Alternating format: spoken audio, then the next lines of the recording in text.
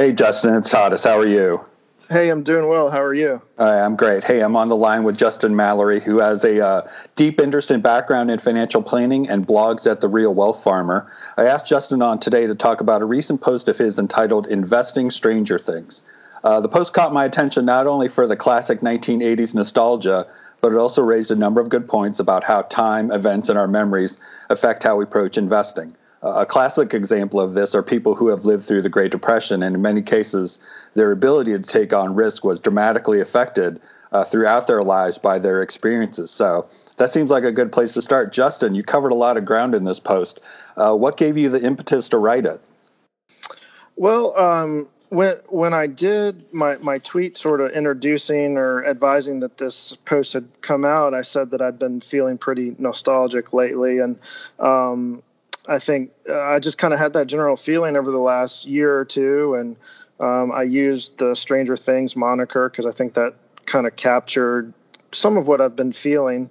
But I don't know. I've been consuming a lot of financial media, and I think just kind of having that thought and then the consumption of financial media sort of spit out this kind of combination that related to the two things, sort of the inputting information, and you're really surprised about kind of the things that your brain puts out. So that was kind of how I looked at it. And I've been noticing, sort of like you said, with generations, and particularly the Great Depression, I've looked at some family members' portfolios and things, and I see drastic differences regardless of sort of how their risk tolerance might be, but just drastic differences based upon sort of the experiences in their lives.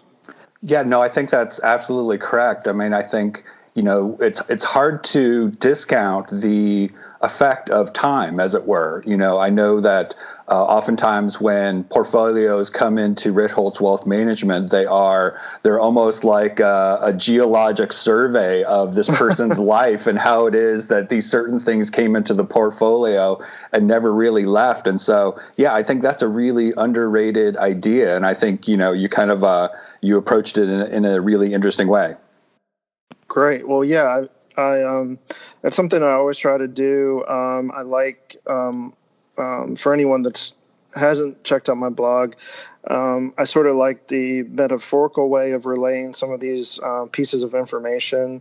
I think can kind of draw people's attention, and I hope that people kind of enjoy reading it as well, with mixing it with sort of getting some concrete financial information in there. Yeah, no, I think the best blogs and the ones that kind of stand out are the ones that have, that sort of a very personal sort of approach to things. And I think, you obviously have that. So, well, thank you.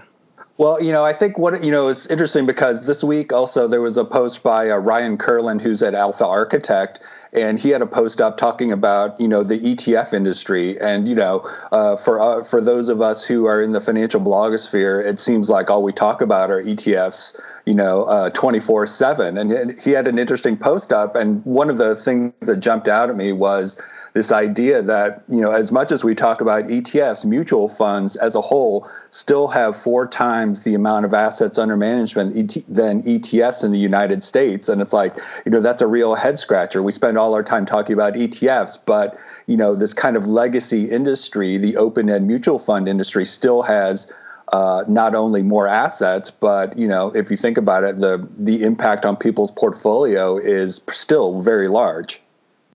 Yeah, I saw Ryan's post, and I did glance through it, and I felt like it, sort of related to some of the things that I had written. We do spend a lot of time on ETFs, I think, because they're capturing a lot of the flows, but also just generally passive investing, if you want to call ETFs, and, certain ETFs maybe are or aren't, or maybe there's some philosophical things about whether someone calls passive truly passive, but just indexing and ETFs have captured a lot of the flows. But to your point, there are a lot of assets still in mutual funds. A broker that I know had pointed out to me that, he had a lot of old A-share business, and it sort of said to me, there's been kind of a set it and forget it mentality, which for investors can be both, could be good or bad depending upon the vehicle that they're in and the expenses and so forth. But I think it behooves everyone to sort of check on those things every now and then. Yeah, no, it's very much a trade-off. We talk about this, the set it and forget it mentality. Oftentimes works very well for people, but if you are in a vehicle that is high fee, that's a significant sort of trade-off. So yeah, that makes a whole lot of sense. Right. There's that supposed fidelity study that no one can find about whether there's what was it, the situation where people are like people that forgot their accounts or lost their logins, and those were the ones that had sort of the best returns. I think that's kind of interesting information out there. Yeah, no, that study is the financial blogosphere's great white whale. Everybody's looking for it, and nobody has yet to find it. So, one of the things that I thought about, you had a couple of charts in that post, kind of charting the way that assets in different sorts of forms have changed over time. Do you think that technology, technology, for lack of a better term, whether it be smartphones, whether it be robo-advisors, whether it be any, insert the blank here. Do you think that's going to accelerate the change in the way people approach investing?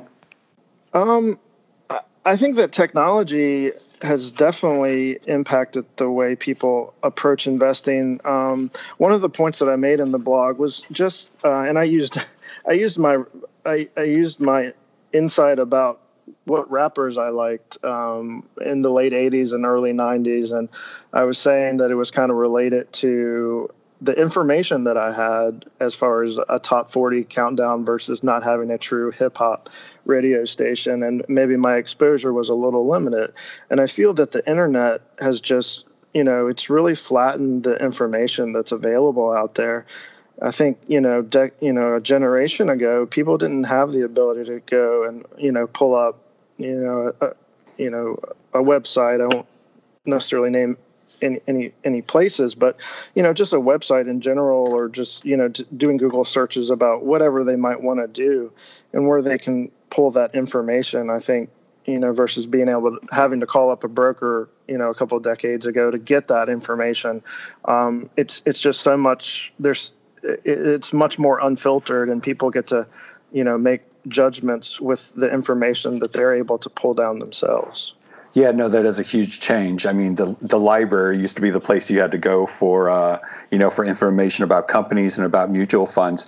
But you made, you made a great point kind of towards the end of your post.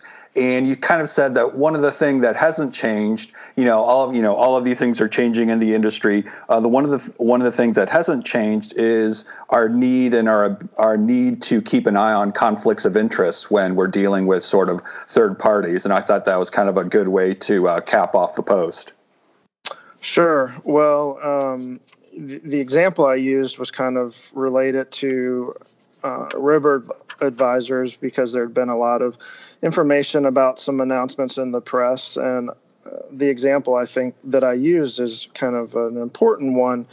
Just broadly speaking, I think that there are trade-offs. People have said that when things are free, you really have to question some things. Well, things may not be totally free, but, businesses are in business to make money, and you just have to step back a little bit and look at what are the things that are sort of driving my ability to obtain X. Am I, paying somewhere else at Y that I don't necessarily realize? And I think one of the things I had said is that financial services, or Wall Street in general, just has a bad history of, like you said, sort of the conflicts of interest, but also like a lack of transparency. And I think that the internet and a lot of people just being honest about what their conflicts of interest are have really given investors sort of a breath of fresh air that maybe they didn't have so much in decades past.